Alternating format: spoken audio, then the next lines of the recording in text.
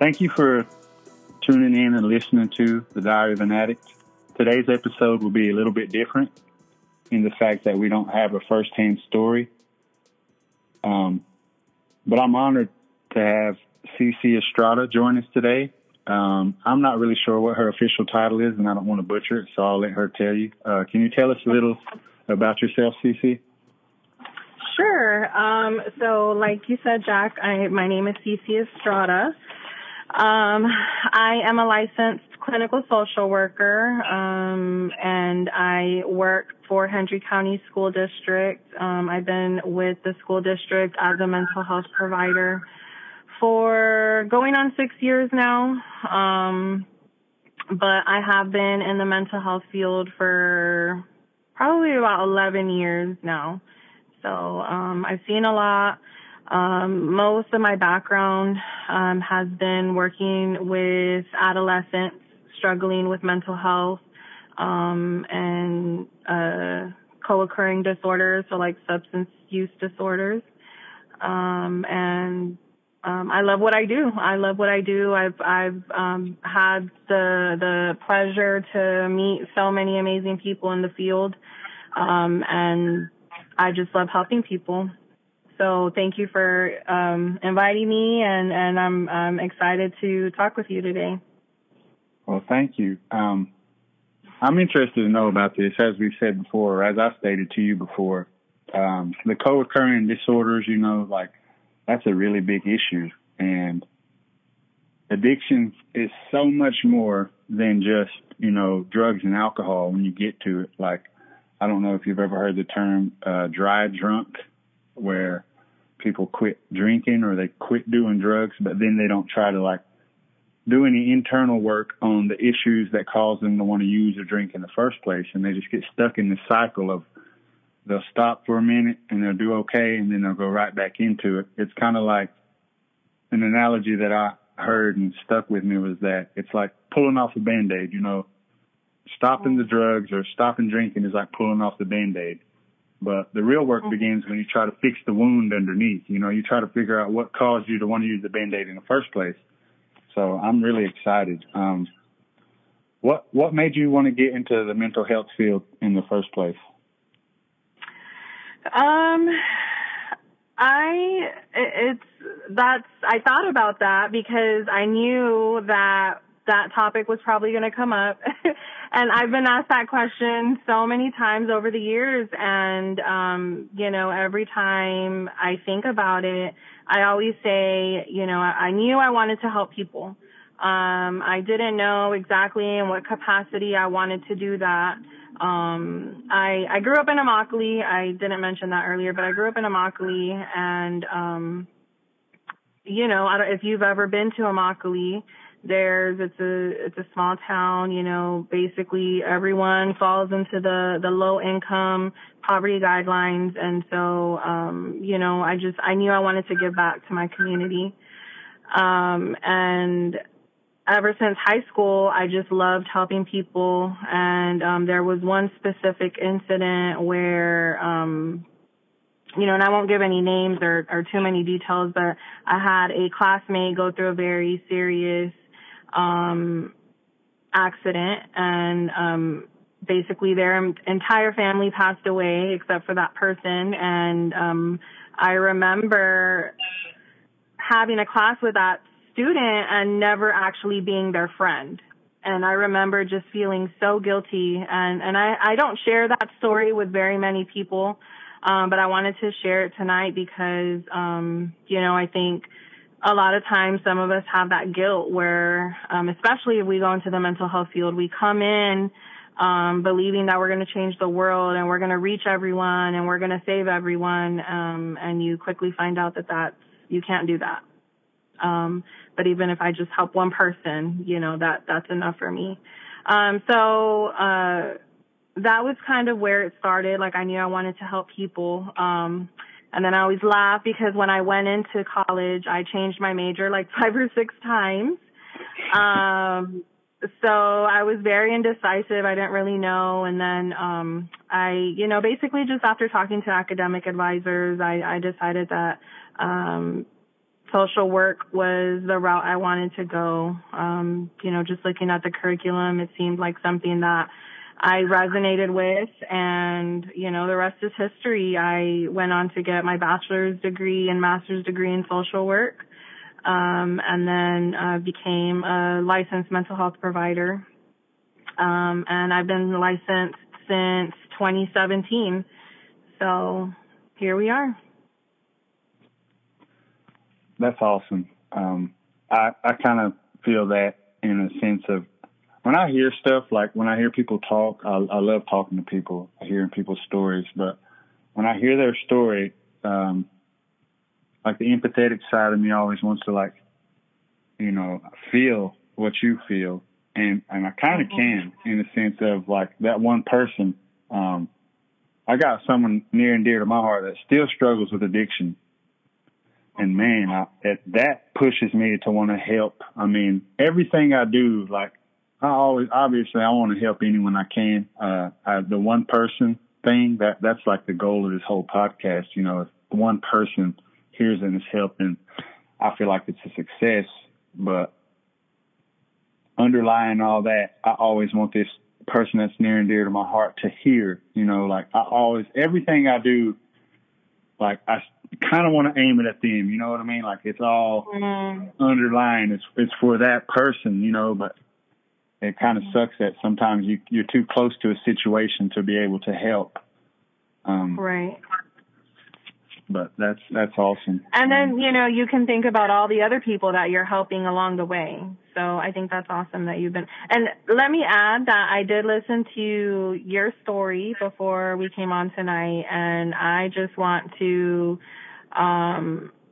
say that you are such an inspiration. The stuff that you share in your story, and you definitely were vulnerable and opened up about a lot of experiences that you had, and that takes a significant amount of courage and vulnerability. So, thank you for sharing your story. Thank you for that. A lot of that, it was actually my first time sharing it to more than one person that wasn't a close friend or confidant or a therapist, and honestly, it was kind of liberating.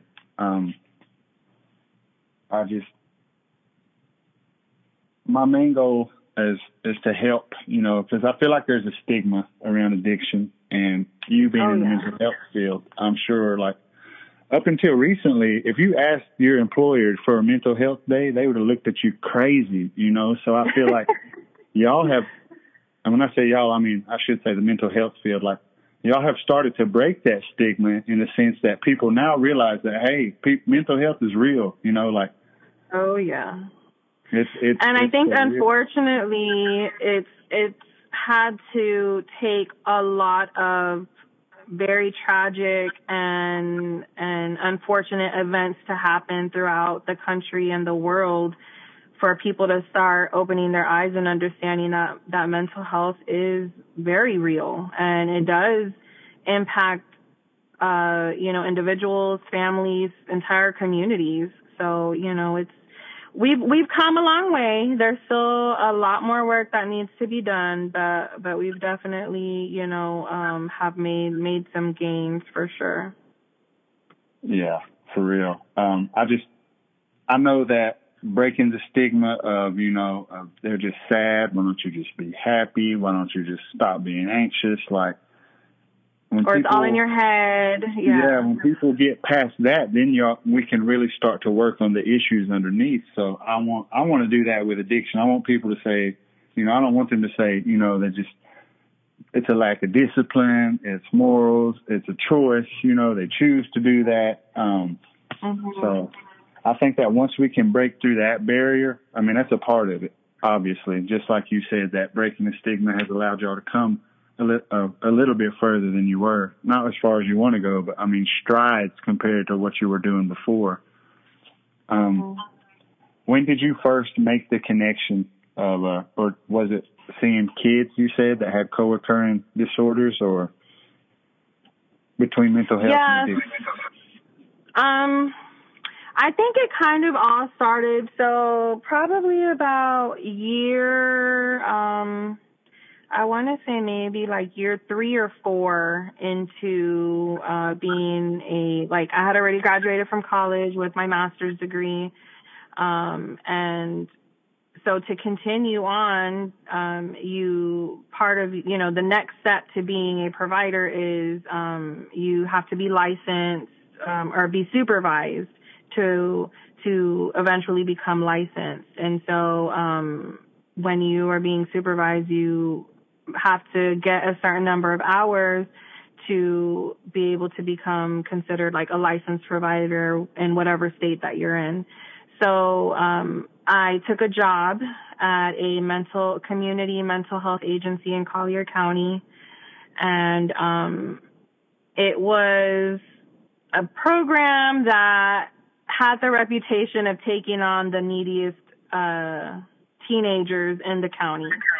And so that's really where I started to see that, these kids are coming into this program with the reputation that they're the highest risk kids, and a good number of them were self-medicating. And so that's kind of where I started to see, like, okay, this isn't just about mental health.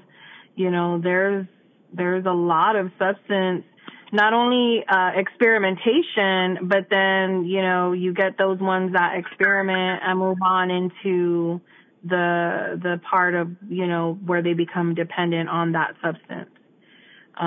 So I really that's really when I worked for that community mental health agency. That's really where I started to kind of see it, and knew like, okay, I need to start stepping up my game because, I want to be able, in order to be able to treat these kids, I have to know what I'm working with, how to deal with it, how to address it and help them break those barriers.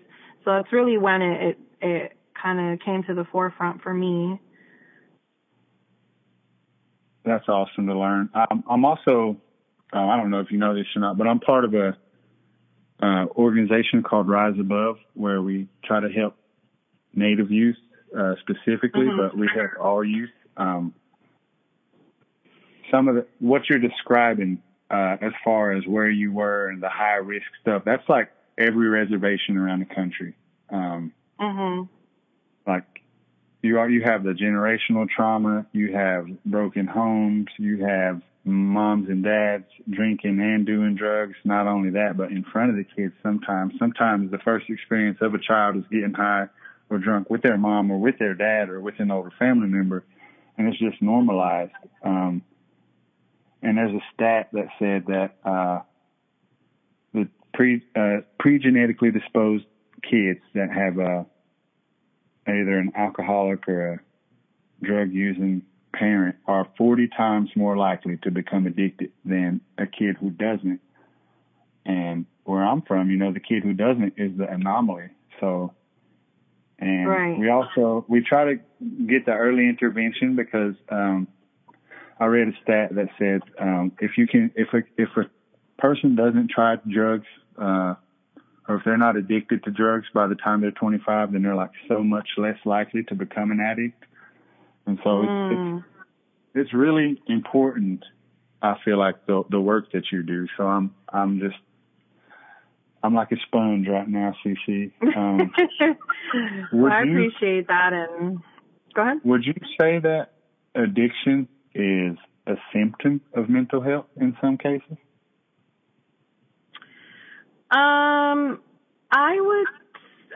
I think so. I think it can be a symptom because it kind of ties back to what we were talking about, that Band-Aid. I really like that analogy, because like we talk about self-medicating and, a lot of our kiddos who are struggling with these mental health issues might not fully understand that what they're dealing with is a mental health issue. So, they turn to substances to try to cope with whatever it is that they're facing, and then that's when we get into the dependency issues. So I don't believe that when somebody turns to substances, they fully understand how significant that substance can impair their life. I don't think anybody goes in knowing that what they're about to do is going to turn their entire world upside down.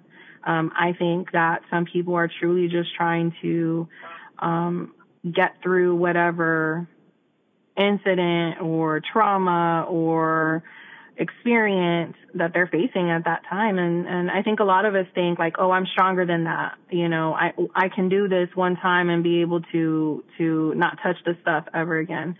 And that's not always the case, unfortunately.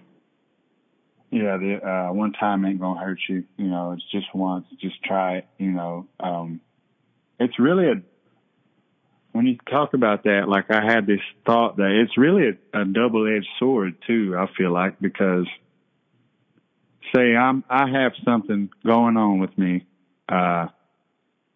or it's pain or trauma or a problem, and I self-medicate, and it don't go away.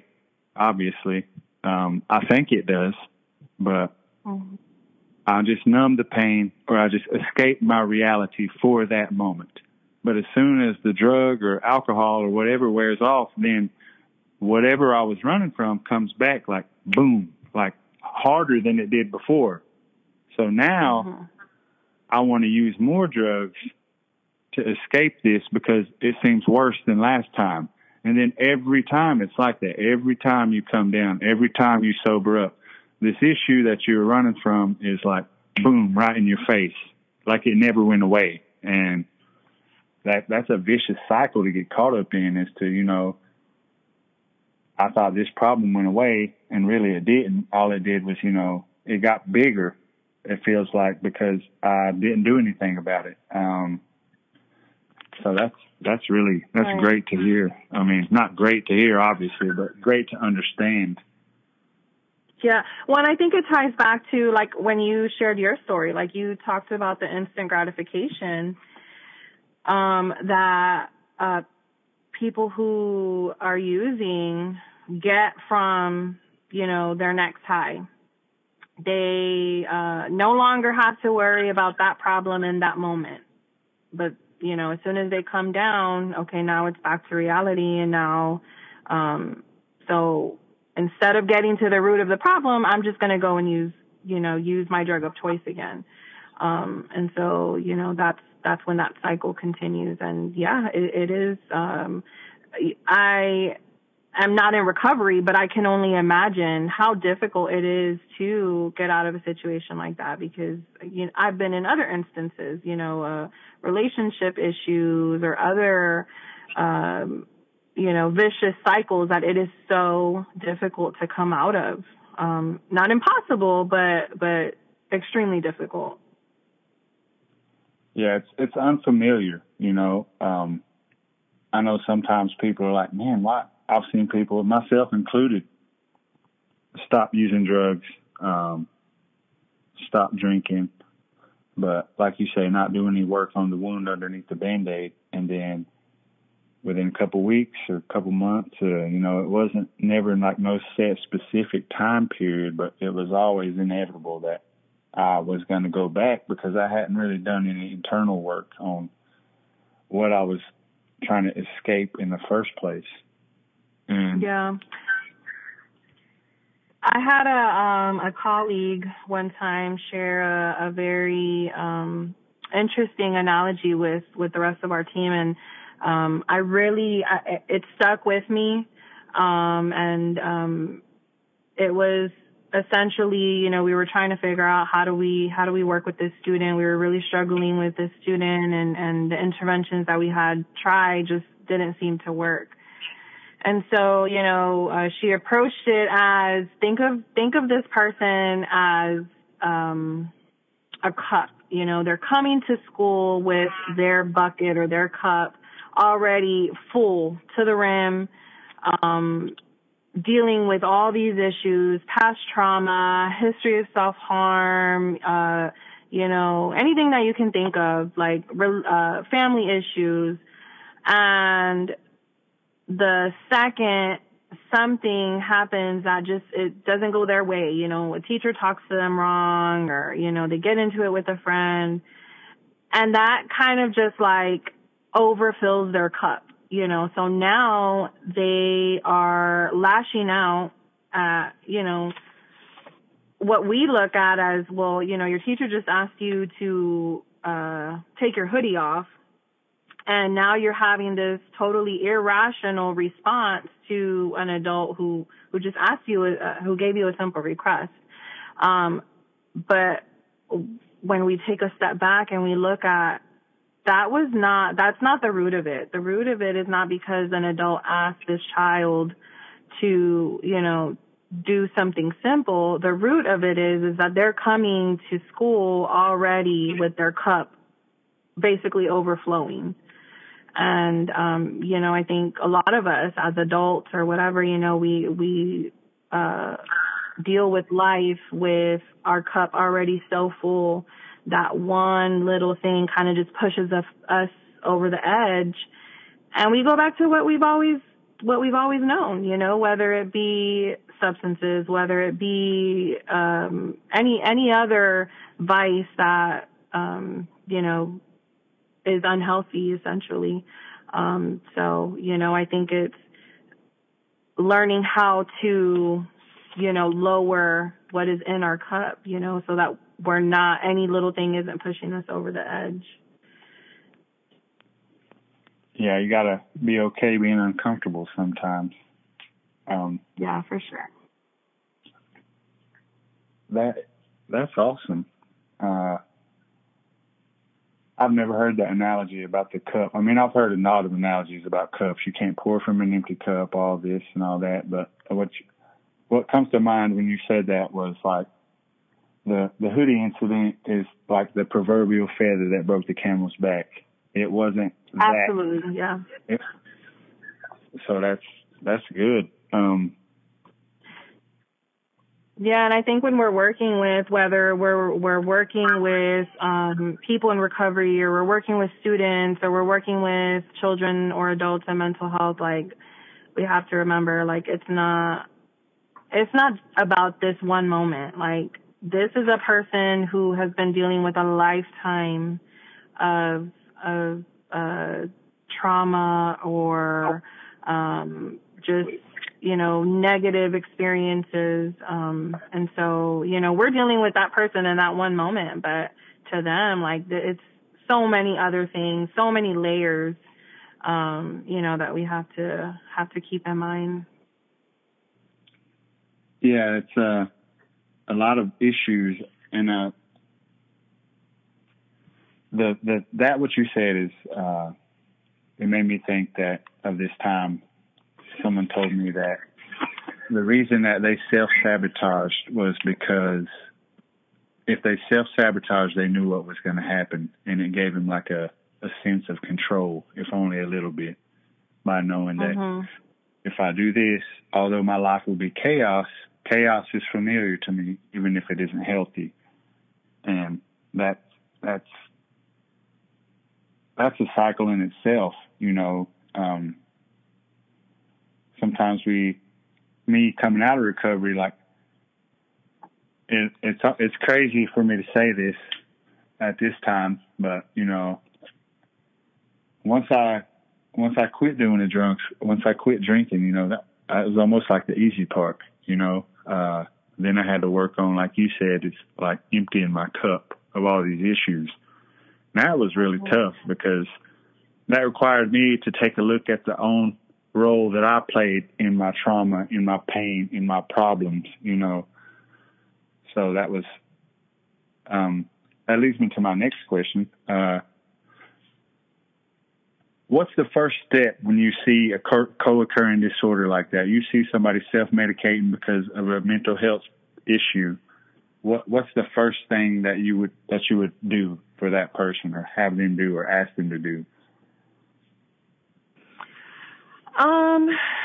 I would probably, after, you know, getting to know them and just, you know, because that's really the first part of any therapeutic relationship, is building that trust and, you know, building that rapport, getting your client to trust you and feel comfortable with you. So after that's done, I would probably help them explore like the onset. Like, when was the first time? What led you to that? What was the trigger? Like, what was the incident that pushed you to that substance the very first time? And then kind of just explore it from there, because at that point, it's not really about, in my opinion, and, you know, there might be other professionals that disagree, but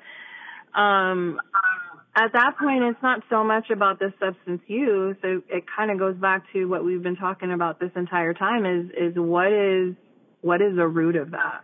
Like, we can sugarcoat it and make it look, you know, nice and pretty all day long, but if we're not gonna get down to the ugly truth of it, you know, you're never gonna be truly healed. And, you know, true healing comes from within, and, you know, like, you have to be able to be raw and vulnerable.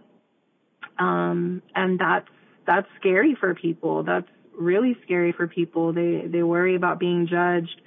They worry about being talked about. You know, they worry about crying. Like, I've had so many people over the years tell me that they don't cry. They don't cry in front of people. They don't want to cry. They don't like crying. And I'm just over here like, well, I cry every day. I can watch a commercial and cry. So, you know, it's really hard to get people who have had to put on this tough exterior for so many years to become uncomfortable. But, you know, it's the hard work that needs to get done, you know, if they want true healing and to be free of that mental health disorder or that substance use disorder. I think that makes a lot of sense to me. What I wanted to add to that was, it is hard to be vulnerable. Not only that, but like in my community, I've been talking a lot about this to people from my res and different reservations. And I say, like, the Stoic Indian stereotype, like, is really a thing, I feel like, where, you know, as a Native American man on my res, like, I was supposed to be strong. I wasn't supposed to show emotion. We didn't talk about our feelings. We just dealt with it internally. And I think that goes back to the stigma of mental health. You know, you don't, now it would be more acceptable for someone to say, well, the reason that I did this in the first place was because I felt like this, you know. But I'd say, even, what would you say, even 2 or 3 years ago, like, people would still be like, oh, mental health, like, you go from doing drugs and not being able to control yourself to saying it's all in your head, you know, like, you go from one stigma to the other. So that kind of probably deterred a lot of people also. And just the fact of, I don't know, that's the tough part. It's like showing your neck to somebody, showing them your belly whenever you're vulnerable and you allow yourself to be weak in front of them. You know, there's fear of, you know, what are they going to think? What are they going to say? Who are they going to tell? What are them other people going to say? But I think at the end of the day, like, people are invested if they really care about you, but I don't think other people, like, really care that much, you know. Like, they might hear what you're saying, like, have a thought, like, but they're not going to, like, dwell on it and go, like, oh, did you hear what Cece said? Like, she's crazy. You know what I mean?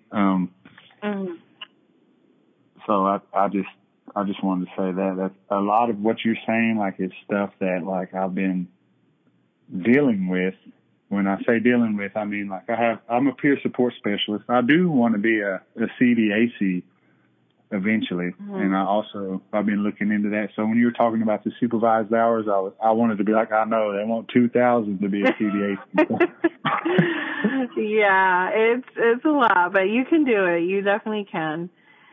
And, I really think that when you talk about the cultural aspect of it, like that hits the nail on the head for sure, because, you talk about like the Native American aspect, but, it's the same thing in all cultures. Like, I come from a Hispanic background. Same thing with Hispanics, Latino men, like that's not something that you hear about every day. Like, the man is supposed to get up, go to work, take care of the family. Boys don't cry. And if you do cry, you better suck it up. And, it's culturally, like, you don't talk about your feelings. You don't show your feelings. And I think that plays a big part in why, like, a lot of relationships don't work out nowadays, why so many people are turning to substances, because, we feel like we've been taught to believe that we have to deal with things on our own. And that is not the case. And that's the stigma that we're trying to break. Like, you're not alone. You can ask for help. You can be vulnerable, and get help. This doesn't have to, like, it doesn't have to be this way. And that actually, like, when you were talking about culturally, that the man does these certain things, or you don't talk about certain things. There's a mental health training that, I laugh because I tell my coworkers, like, oh my gosh, I have to go do another training. But, at the end of the day, I love talking about mental health. And so one of the statistics in this training, and it's probably dated now, because, it's over like 10 years old, but it was still a pretty, to see it on the screen is just crazy to me. So, the statistic is we're talking about, depression, right? So we're talking about depression and, how many adolescents between the ages of like 13 to 18 experience a depressive episode. And so the stat is that 17%, in whatever given year, of females experience a major depressive episode, versus males only reported 5% of males reported experiencing a major depressive episode. And so every time that statistic comes up in the training, I'm like, I kind of use that as an opportunity to hear from the group. And I'm like, do y'all really think like females are much more emotional or likely to be depressed? Like, that's a big gap. 17% compared to 5% is a big gap, and we're looking at the same ages. The only difference is that it's female versus male. And, these groups, whether it's teachers, teacher aides, or, everyone in the district has to do this training. And so these are people that don't have any mental health experience. Their work is education. That's what they know. And so, but it always comes back to what society has always told us. Boys don't cry. Boys should not be emotional. Boys, should just suck it up.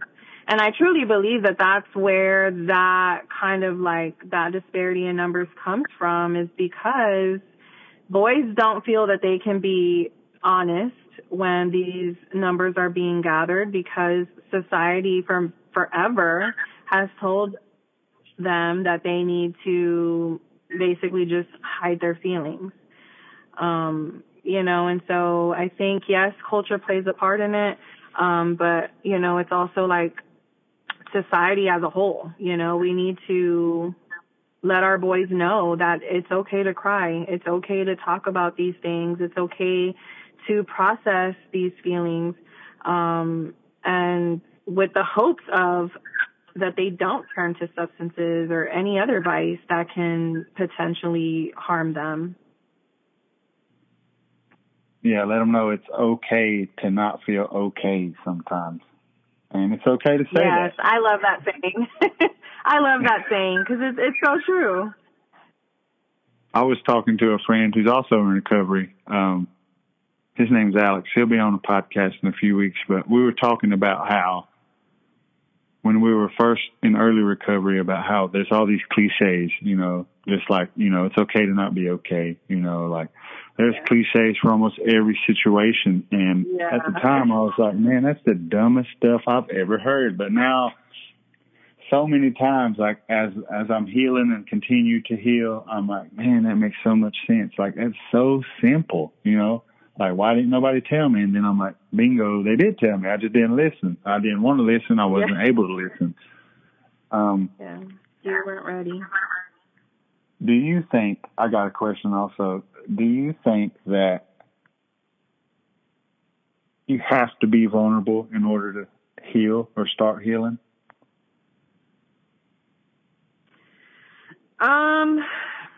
Eventually, yes.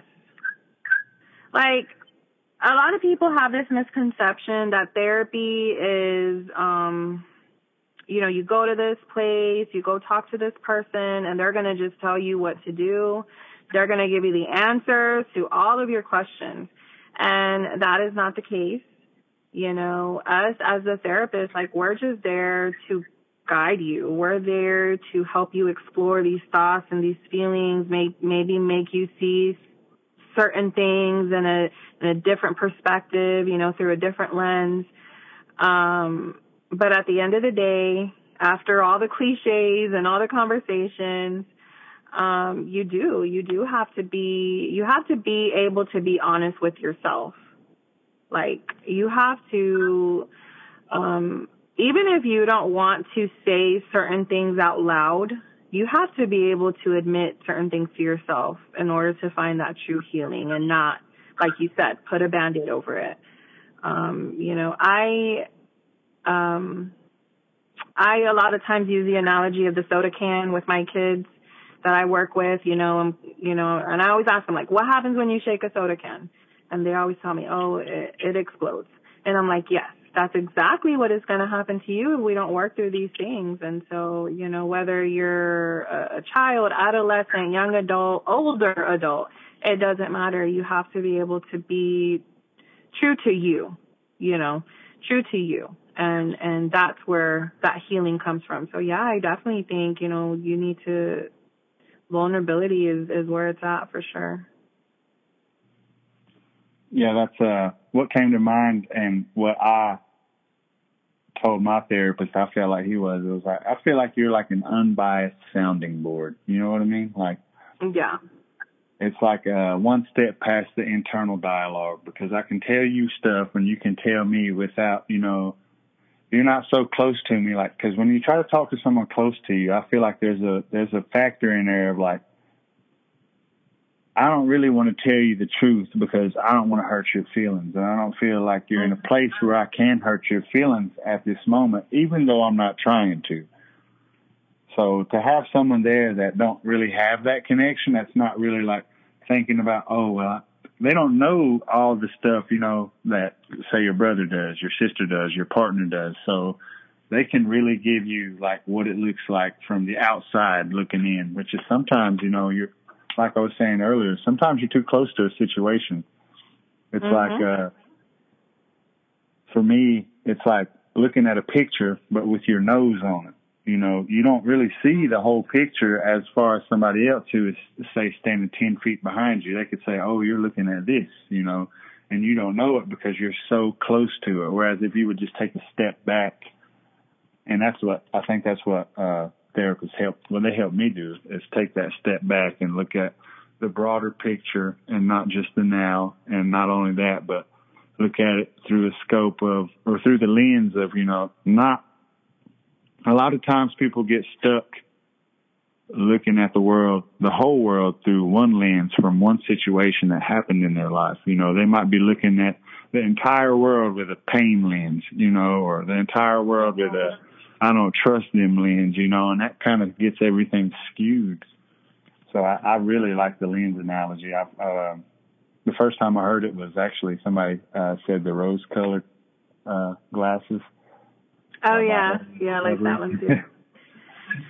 Well, and it, was something that, like, when we connected about me coming on here and talking about mental health, I like a million and one things went through my head, like, oh, I want to talk about this, I want to talk about that. And but one thing I definitely wanted to touch on was trauma, and how trauma basically rewires our entire body, changes who we are as a person, and that is going to impact every single thing after. We are going to approach that experience or that incident with that trauma lens if we don't work through it. And trauma is such a significant risk factor that just increases the likelihood of so many things: mental health, substance abuse, self-harm. Trauma plays such a significant role in everything. Like it just impacts the body, it impacts the mind. So it's not something that should be taken lightly, for sure. I also would like to add to that. I think when dealing with trauma, like, an important thing to remember is that your trauma is not my trauma. So I can't compare mine to yours. You know what I mean? I feel like a lot of people, even I've heard people, I mean, they're not mental health professionals, obviously, but just people, I mean, they have the best intentions, but I've heard this comment a lot, and, it really stuck out to me because it's like, although they mean well, it's like one of the most disrespectful things I feel like you could say to somebody whenever, say, person A says to person B,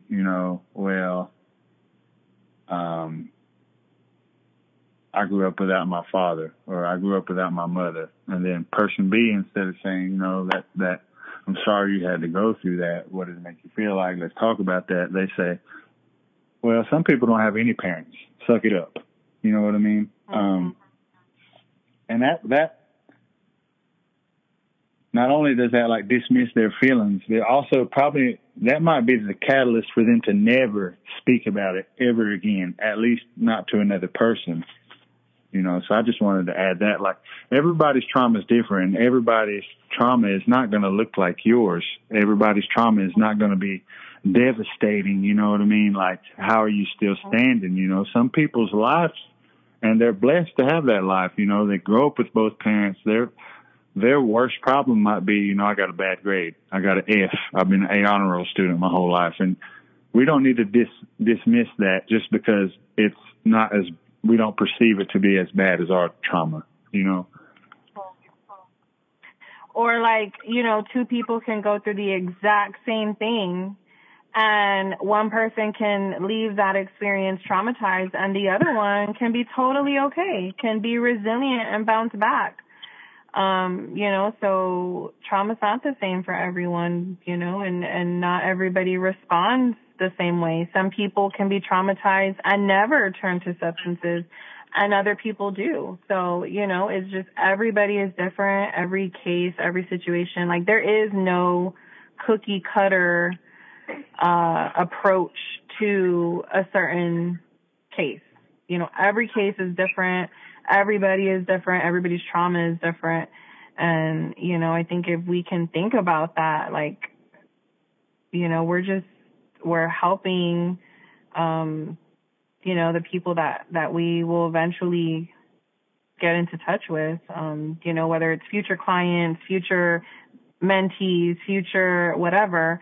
As long as we can have that mentality of, this situation is its own situation. Like, I cannot use the same approach that I did with, Susie. I can't use that same approach with Johnny. They're two totally different situations, and I need to treat it as such.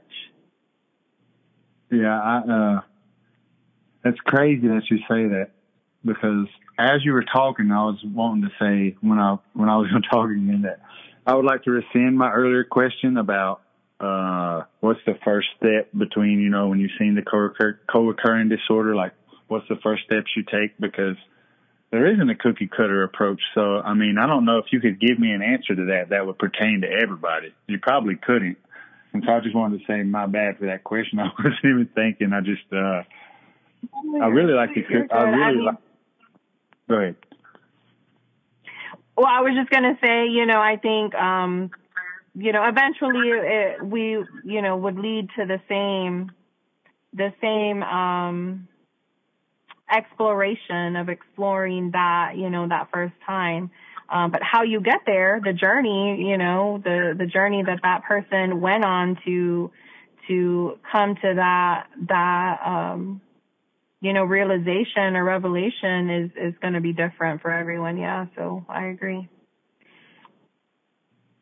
And, speaking of cookie cutters, I love to hear about anything recovery wise, anything mental health wise, anything trauma, because all that's connected. And I think the more knowledge that you can have, then the better solutions you can come up with. I work construction, so the way that I think about it is, if I'm at Home Depot and I get all these tools, like I go in there and I don't just get this tool for this job, I can see that there's this way to do this. I'm trying to put all these tools, as many tools as I can in my toolbox. So when I get to the job site, quotation marks, it don't matter what it is.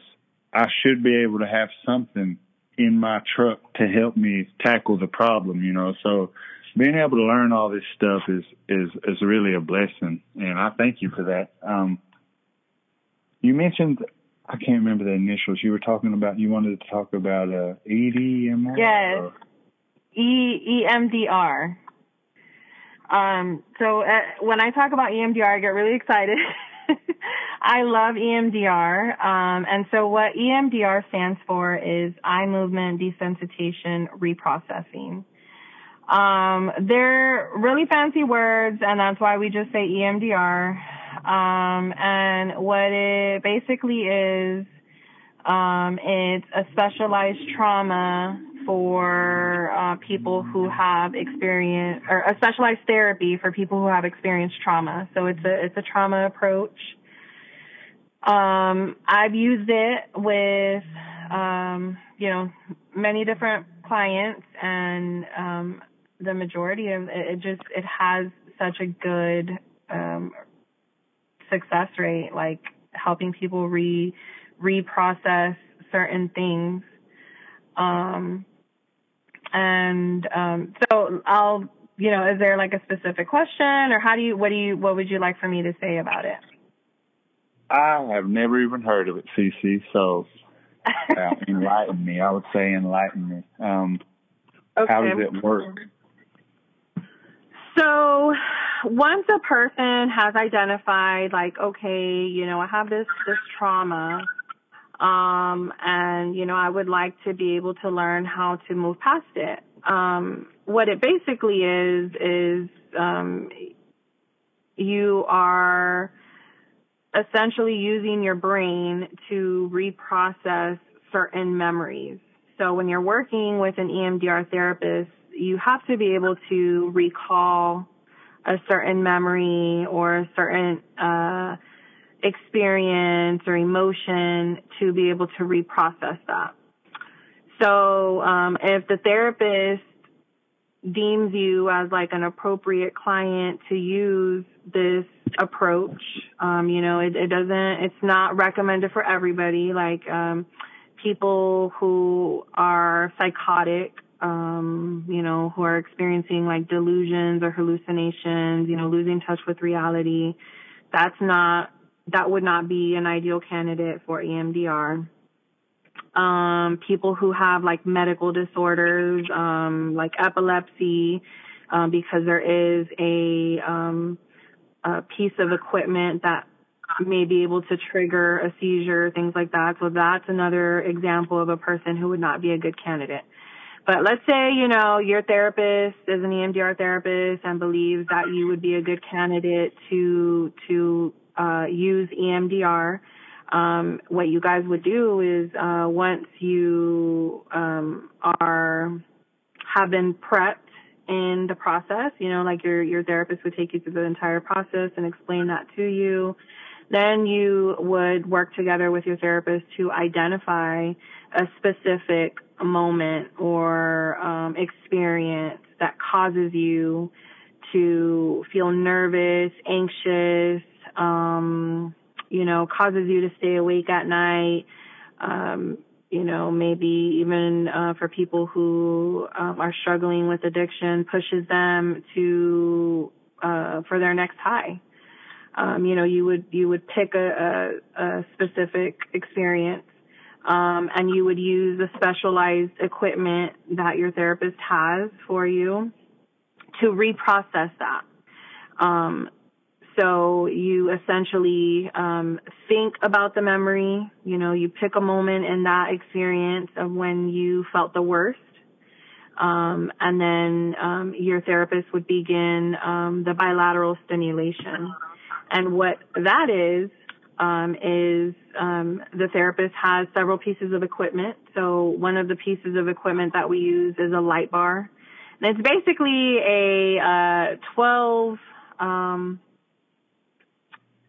like a 3-foot bar that's on a tripod that has lights on it. And once your therapist starts it, the lights travel from one end to the other.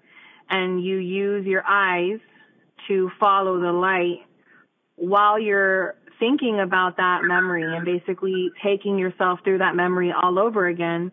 But because you have this specialized equipment, your brain is able to reprocess like a significant amount of information to help your body know, like, okay, I've gone through this experience. It's over now. I'm okay. I don't have to, feel anxious when I think about that anymore. I don't have to feel scared when I get that flashback. I can sleep comfortably at night because now I've reprocessed this experience. And it is, in addition to the light bar, there's also what we call tactile handheld devices. It's basically just like these little handheld buzzy things. They vibrate between your left hand and your right hand. And then there's also earpieces that have noises that travel between the left ear and the right ear. And the reason we're doing the whole transitioning from the left side of the body to the right side of the body is because that is what is helping the brain reprocess that very traumatic or scary or uncomfortable experience. So I know that's a lot of information, and I'm trying to break it down, and because I do want your listeners to know that this is a therapy that's out there, and is so so I don't even know what the word is, is just such a good effective approach. So that's good. It's like it's really interesting. Yeah, I mean, there's way more than one way to tackle a problem, though, I feel like. And, like we were saying earlier, the cookie cutter thing, everybody's journey is different. Before the event and after, everybody's recovery looks different, whether that be from addiction or mental health. So being able to have multiple options to help treat someone is amazing. And I think that once this gets more, is it something that just recently started or came about, or has it been just not a lot of people knew about? It started, I want to say, back in the 70s. And so there wasn't a ton of research on it. And then over the years, there have been, a lot of people would call it junk science or whatever. But there has been research behind it. It is an evidence-based practice now, to where there's research to show that it is an effective approach. And, I laugh because there's Every now and again I'll see like a celebrity come on, whether it's social media or TV or whatever, and they share that they've used EMDR. So I think that's pretty cool too, to know that even, celebrities use this approach. And it's not good for everybody. It's not an approach for everybody. You definitely have to be ready to be vulnerable. You have to be ready to be uncomfortable, because you're basically reliving that experience in your mind. Your therapist will stop you every, 15, 20 seconds and say, okay, tell me what you're noticing. And you tell your therapist that the picture that's in your mind in that moment. Because as you begin the stimulation, like, you'll find that your mind just goes to different places. You start to, wander. And that's what you're supposed to do. Because your body knows what it needs. Your brain knows what it needs to reprocess certain experiences.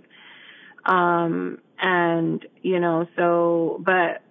at the end of it all, like, you're basically having to relive that moment.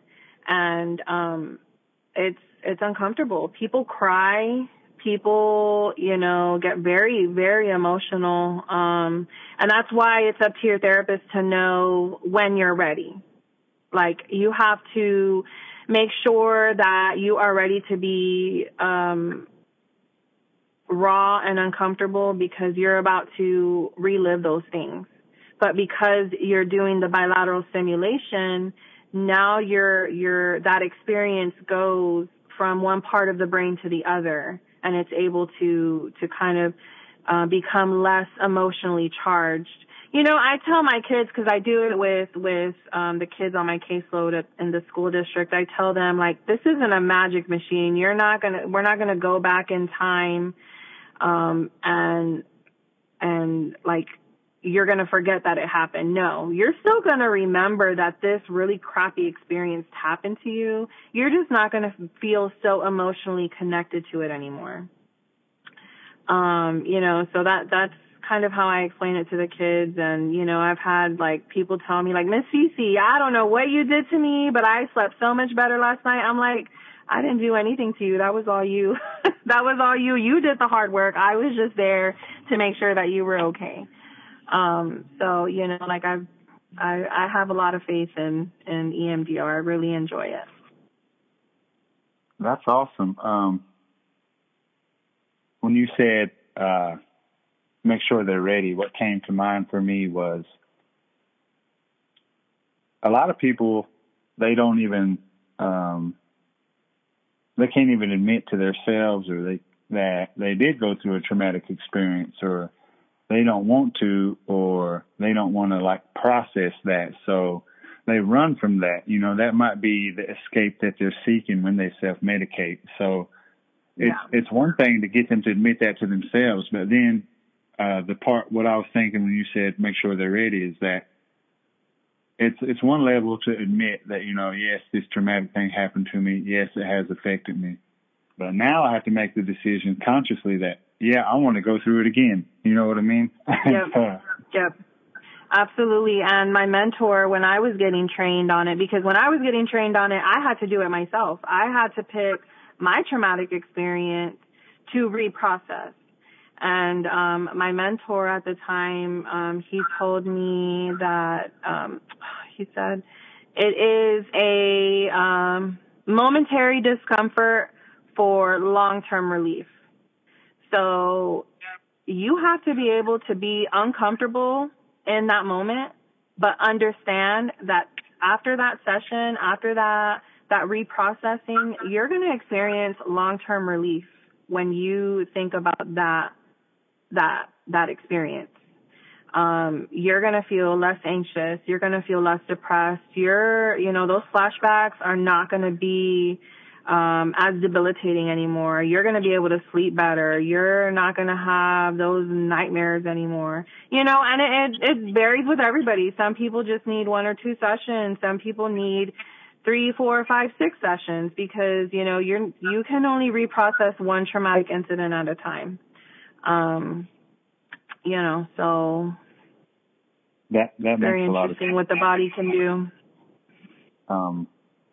What came to mind for that is for me, fitness is a big part of my recovery, but it sounds like a hard workout, it's uncomfortable in the moment, but in the long run, it's good for you. As soon as you get done with it, like the minute you're done, like you feel relief, you feel better than you did before you did it. And, I think that's very interesting because you were talking about how going from left to right, the bilateral movement, and in my research and what I've learned, I'm no scientist by no means, but I do know that the right side of the brain and the left side of the brain control different parts and functions of not only how your mind works, but how your body physically moves, So when you're processing that, like it's got to process differently than it did when it was just on one side of the brain. It has to, because they work differently, so that makes a lot of sense for you to go from left to right, up and down, because it's going to make that process or the event that you're trying to process bounce between your whole brain and not just one side or even one specific section, like the hippocampus or what, I don't know if that's the correct term, but just a little. Yeah, no, you're absolutely correct. Like, you're absolutely correct, and that's basically the goal of the bilateral stimulation, is to connect both sides of the brain. And I was going to ask you, have you ever heard of the REM cycle when we're sleeping, like rapid eye movement cycle? Yeah. I mean, I'm so not that's what. Go ahead. Yeah, well, neither am I, but from what, the information that I do know is basically EMDR is mimicking that rapid eye movement cycle. So when we're sleeping and we're, in our deep sleep and we start to dream, we don't know because we're asleep, but our eyes are moving. I don't know if you've ever seen when people are dreaming, but their eyes are kind of fluttering. And that's because, yes, we are asleep, but our brains are still working. And when we're dreaming, our eyes are fluttering back and forth. And that's essentially what EMDR is doing. It's mimicking that rapid eye movement cycle. And that's actually why one of the side effects of EMDR is, shortly after a reprocessing session, people have noticed that they have an increase in their dreams. They will feel like, whether it's the night of or the night after, they will experience more vivid like dreams. And, and I can attest to that because I experienced that when I did my training. I, had a very vivid like dream of the experience that I reprocessed. But this time in my dream, I was able to stand up to the person that hurt me and let them know, like, I didn't like it when you did this. And in my dream, it worked out in a much more positive way where I was able to advocate for myself. So it's very interesting what the brain can do. And I wish I knew everything about the brain because it can do so much. But yeah, EMDR is such a fantastic approach for people who have experienced something traumatic and who, the way I think of it is, if you are turning to a substance or any other vice that can be harmful to you because of this traumatic experience, like you want to use it to dull the flashbacks or to help you feel less anxious, like, give EMDR a try, give it a shot, and see if that will help you not feel so anxious, so depressed, so, worried about experiencing a flashback. And, maybe you won't need that substance or that vice anymore. Yeah, I agree. I think there's so many things, that you should try. And as the science behind how our brain works and the relation between external factors and internal factors influencing our decision making and the way that we think, feel, and act, there are going to be more I think in the future more therapies or more things that come about, and I think that we just need to run with it. I mean, tools in the toolbox, so we need to have as many as we can. Oh, yeah. Yeah, I'm here for it. I want it all. I want all the tools because, you know, what works for one person might not work for another person. So I need to make sure that I have something else that I can use. Yeah, even going back to the one person, you know, like even if I learn something that can only help one person, I still need to know that. You know what I mean? Yes, definitely. Because for me, I'm